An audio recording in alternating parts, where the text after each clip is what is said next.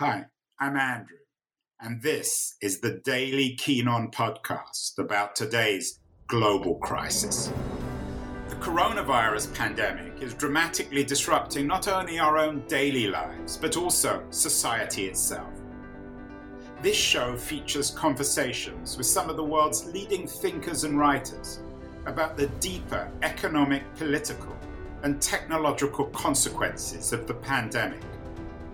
It's the daily podcast trying to make long-term sense out of the chaos of today's global crisis. Hello, everybody. It is September the 25th. A couple of weeks ago, we had Tom Burgess, the author of Kleptopia, on the show.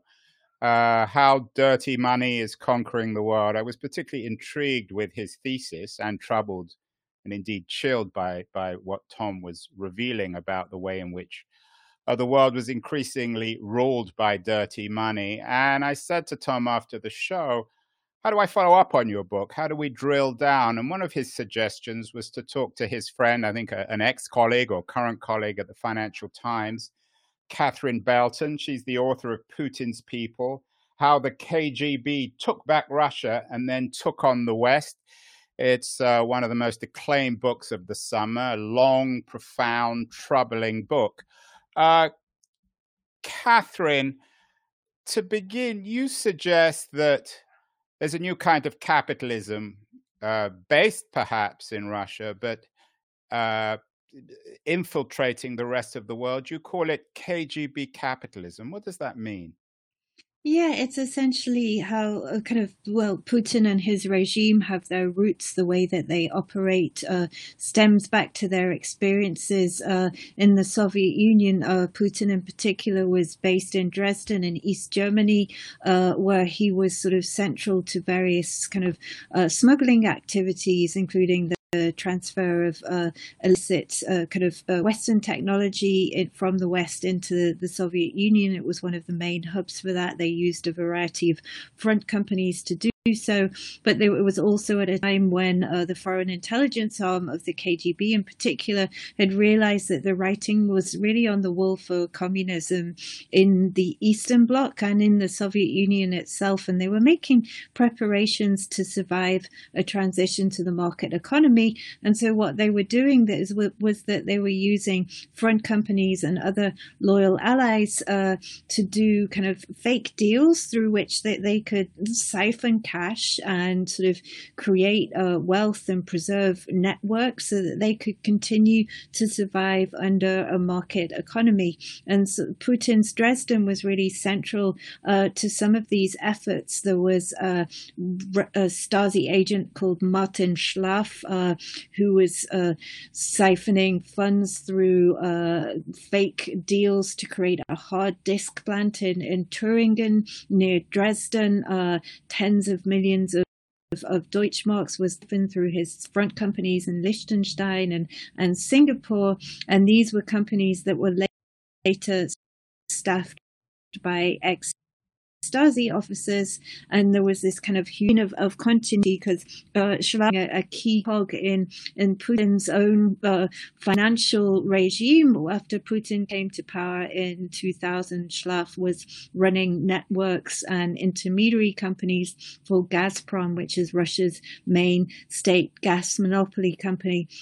So to perhaps put it more simply, essentially this is a system that recreates how the KGB would operate, in that they would create networks of loyal allies in charge of certain sectors. They were adept even in the 80s and perhaps even in the 70s at using front companies, particularly in the West, through which they channeled commodities deals. Commodities would be sold to them at low Soviet internal prices, and they would be able to capture the difference when they sold them on world markets. And then the difference went to fund influence operations, which included buying off and corrupting politicians in the West so that they could co-opt them. And so this was already quite a developed system that Putin worked in Soviet times. But of course, after Russia made the transition to a market economy, Russia became so much more deeply embedded in Western markets Putin had tens of billions of dollars at his command after he became president. And so it's really a very, it's capitalism, but certainly not as we know it, because the billionaires that orbit him don't act independently. They act on Kremlin instructions, and mostly they're acting to preserve and project Kremlin power. As it happens, Catherine, I just made a film, How to Fix Democracy. I've mentioned it several times, actually, in this show. And one of the scenes we shot outside that KGB headquarters in Dresden that got surrounded by the crowd in 1989. And Putin was almost lynched. I don't know how he managed to talk his way out of it. So that place has special resonance with me. There's, of course, a chilling irony in what you're describing. The Soviet Union, of course, was created as an alternative to the global capitalism of the early part of the 20th century.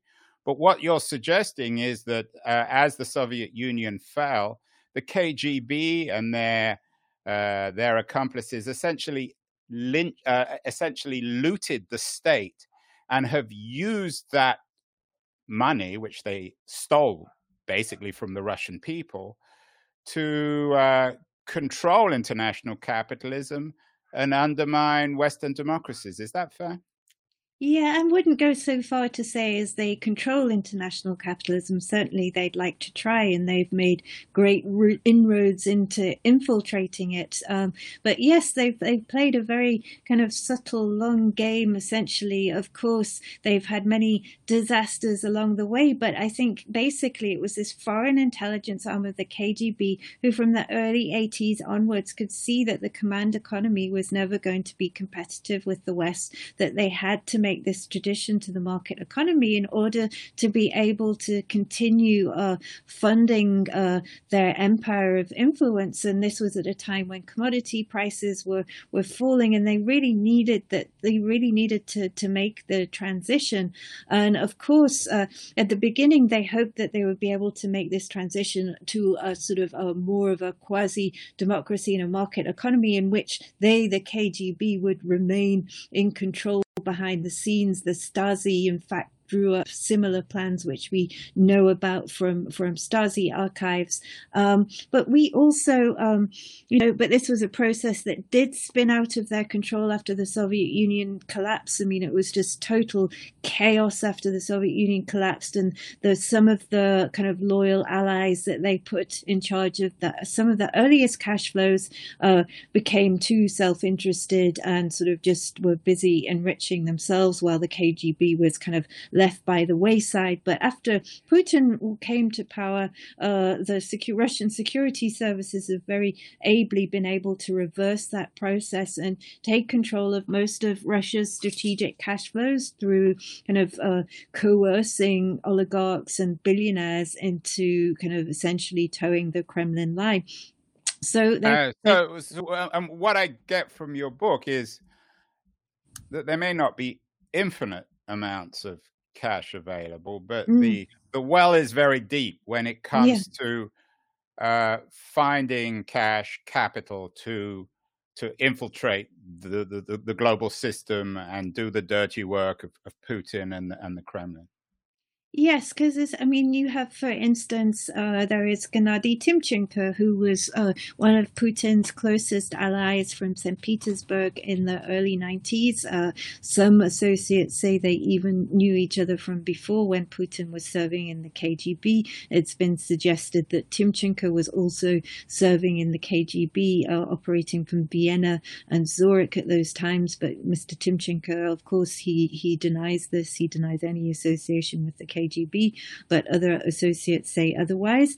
But Timchenko was somebody who was a very niche player initially on the sort of global oil trading front. He traded oil with one Siberian oil company that was always close to the security services called Surgutneftgaz. But after Putin took the presidency and he managed to cow Russia's richest man by jailing him and then taking over his oil company. Essentially, all That's the other Khodorkovsky, right? Yeah, yes, Mikhail Khodorkovsky, who owned Yukos, which was Russia's biggest oil major, and Khodorkovsky was Russia's richest man, and he was jailed in 2003 when FSB agents stormed his plane when it was refueling on a Siberian runway.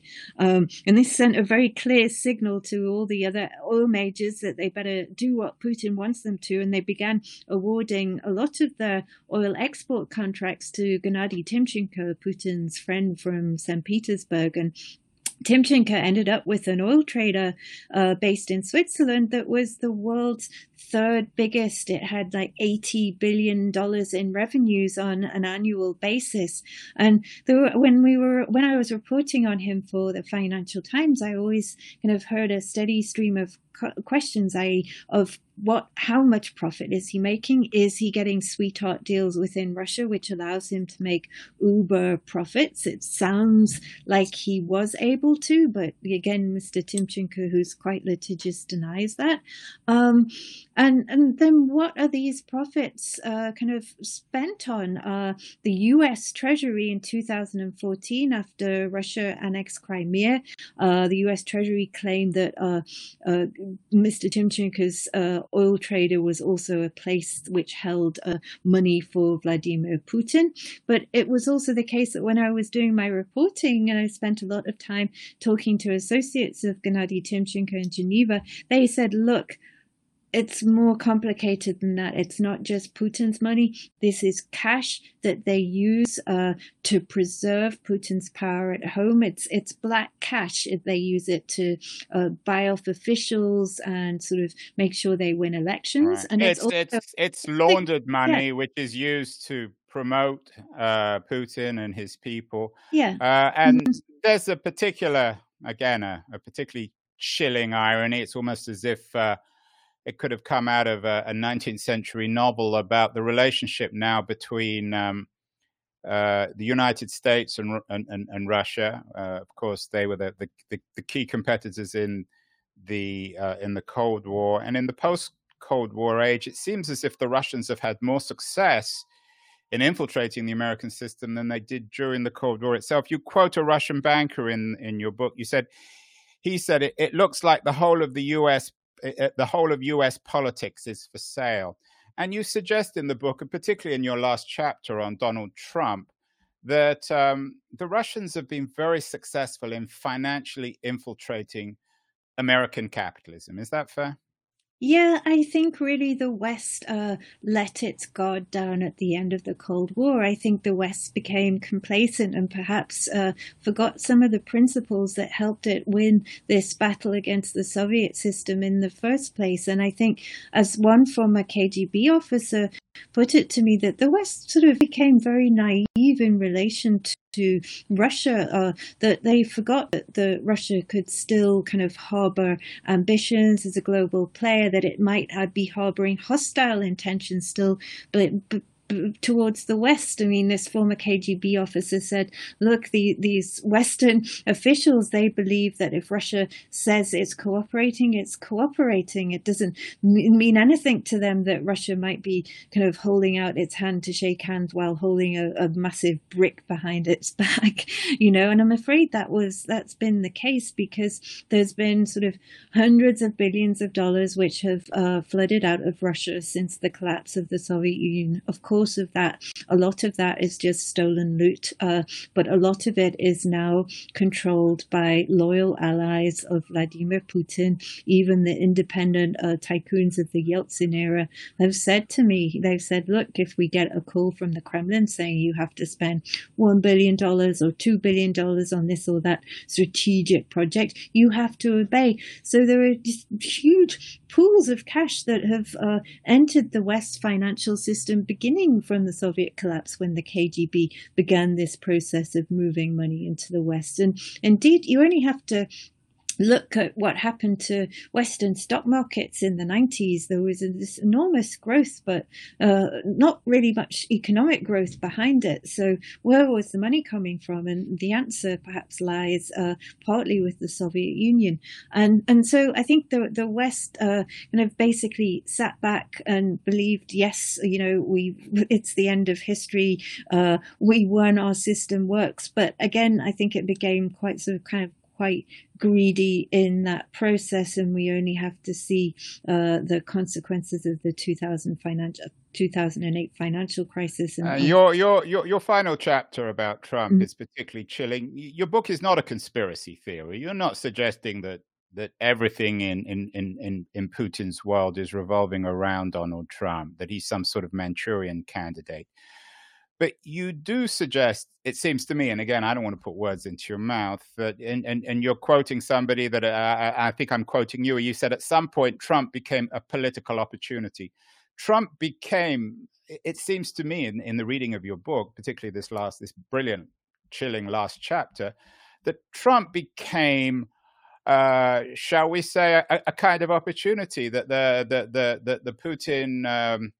That the Putin's Kremlin, Putin's KGB are like VCs. They invest in hundreds of schemes, hundreds of opportunities, and 1%, 2%, 3%, 5% of them turn out to be winners.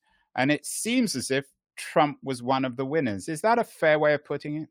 Yeah, that's a really good assessment, essentially. I mean, in my book research, I essentially uncovered some kind of KGB-affiliated Moscow businessmen who'd met him as early as November 1990 and sort of formed a network that surrounded Trump almost ever since. And some of them helped bail out the Trump Organization when it was on the verge of bankruptcy on numerous occasions. And indeed, the Trump Organization, as you probably found too, in your conversation with my colleague Tom Burgess, was an ideal vehicle through which to funnel illicit cash flows from Russia and the rest of the former Soviet Union. And indeed, probably he was convenient to them for that. But yes, indeed, at some point, he did become this great political opportunity.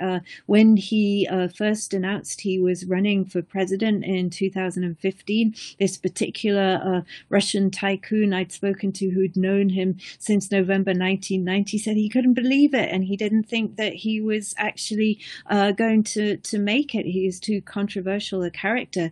But then when he did, he was delighted, of course, as was the rest of Putin's Kremlin establishment. They couldn't believe their luck, because really, essentially, probably what they were trying to do was disrupt Hillary Clinton's candidacy, because they had known her as somebody who was kind of an enemy to their interest, who would try to kind of rein in the Kremlin's influence operations around the world. So I think, yeah, they were very good. Very briefly, Catherine. It's hard, of course, to make sense of anything Donald Trump says or does. But why is he so unambiguous in his unwillingness to criticize Putin? I've always thought that if he really is somehow in the pocket of Putin's KGB, he'd be much more duplicitous in terms of his language about Putin. He'd be much more overtly critical. Why does it seem as if he's in the pocket of the KGB? Why is he playing such a straight game almost? I'm just not sure he's that clever. And also, I think probably he believes in his own hubris to such a degree that he probably doesn't think that he has been recruited by them. I'm sure the Russians believe that they recruited him a long time ago, but Trump probably believes in his own overarching greatness and how wonderful he is. And this is why the Russians are always so nice to him and provide him with juicy business deals. I just don't think that he has that kind of self-awareness that could make him think otherwise. Is this why he won't publish his taxes? If we did indeed see his taxes, would this Russian connection become much more obvious?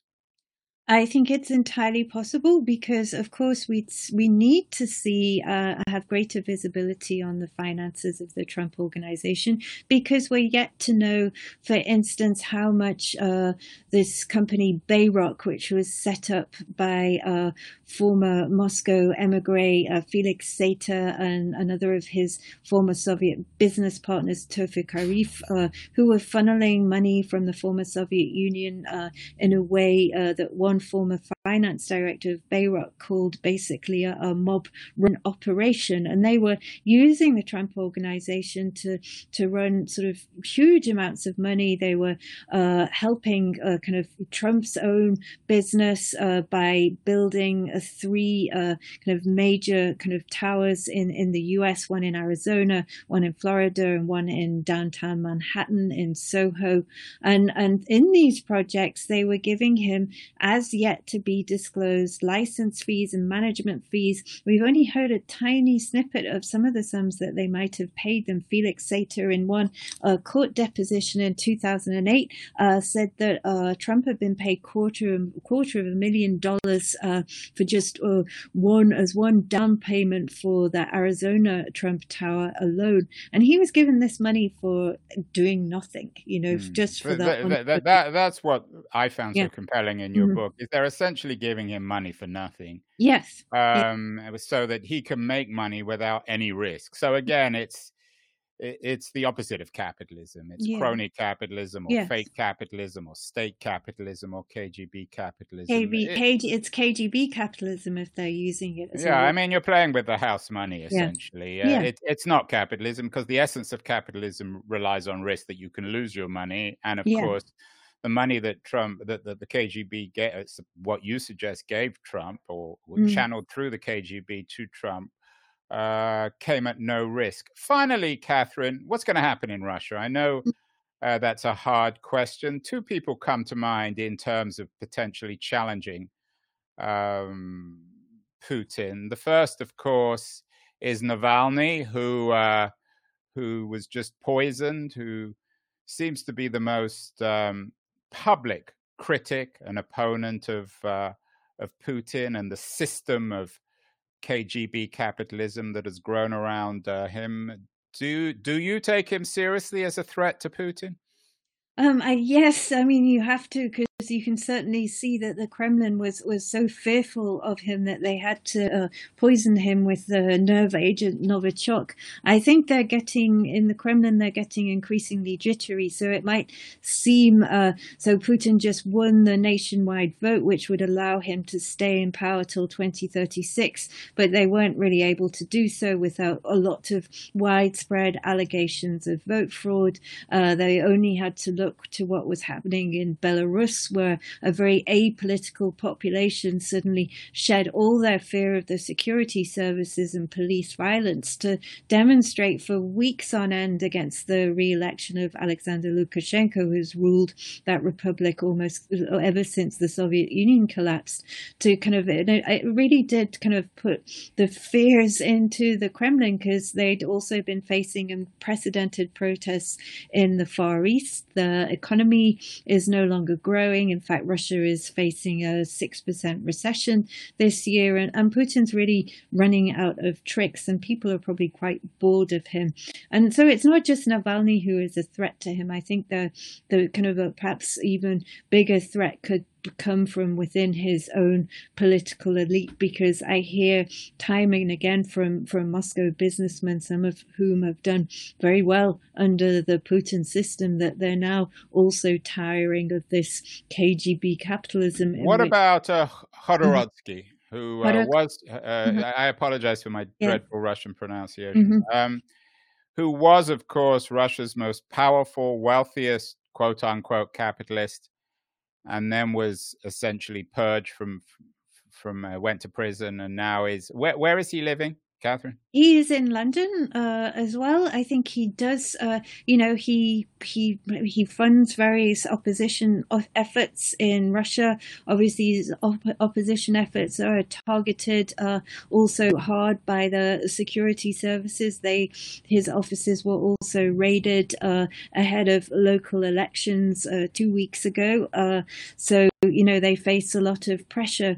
So, but probably the real threat will probably come from a figure that we have not yet identified. It will come from inside the Moscow elite, because you do hear that they're sick of this kind of lack of economic vision from Putin and his team, that Putin and the security service officers who run the country with him only know how to take over businesses and then use the cash to prop up their own power and run influence operations abroad, but they don't know how to create a strong competitive economy at home. And there are quite a few now who are really sort of beginning to chafe at this KGB system, which is not creative, or it's just destructive and only aimed at undermining enemies abroad. So what I think you're suggesting is that what will follow Vladimir Putin is one of his own people, and everyone should certainly read Catherine Belton's new book, Putin's People.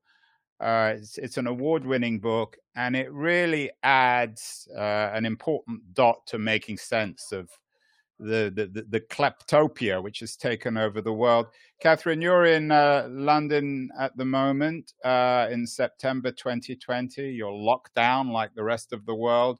In addition to your book, what else should people be reading to make sense of our peculiar early 21st century world?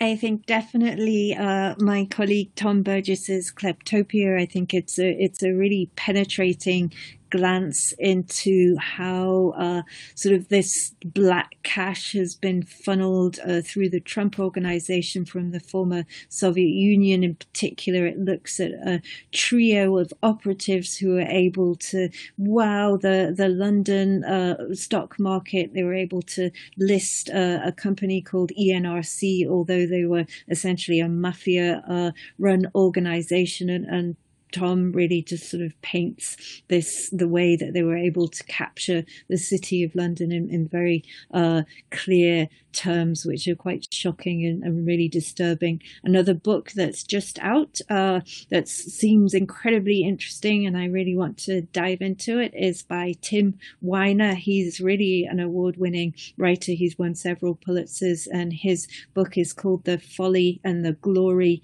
and in that he really does pose the central question of whether Trump is a Russian agent or not. I haven't read it yet, but I know he's got incredible sources, so I'm really looking forward to diving into that. You've been listening to Keen On, hosted by me, Andrew Keen. Make sure to join us the rest of this season as we explore how to fix capitalism. Make sure to visit us at lithub.com, where you can subscribe to the show in iTunes, Stitcher, Spotify, or wherever you listen to your podcasts. While you're at it, if you enjoyed what you heard, we'd appreciate a rating on iTunes. Or if you'd simply tell a friend about the show, that would also help too. Today's episode was produced and edited by Justin Alvarez and the team at LitHub Radio. See you next week, and thanks so much for listening.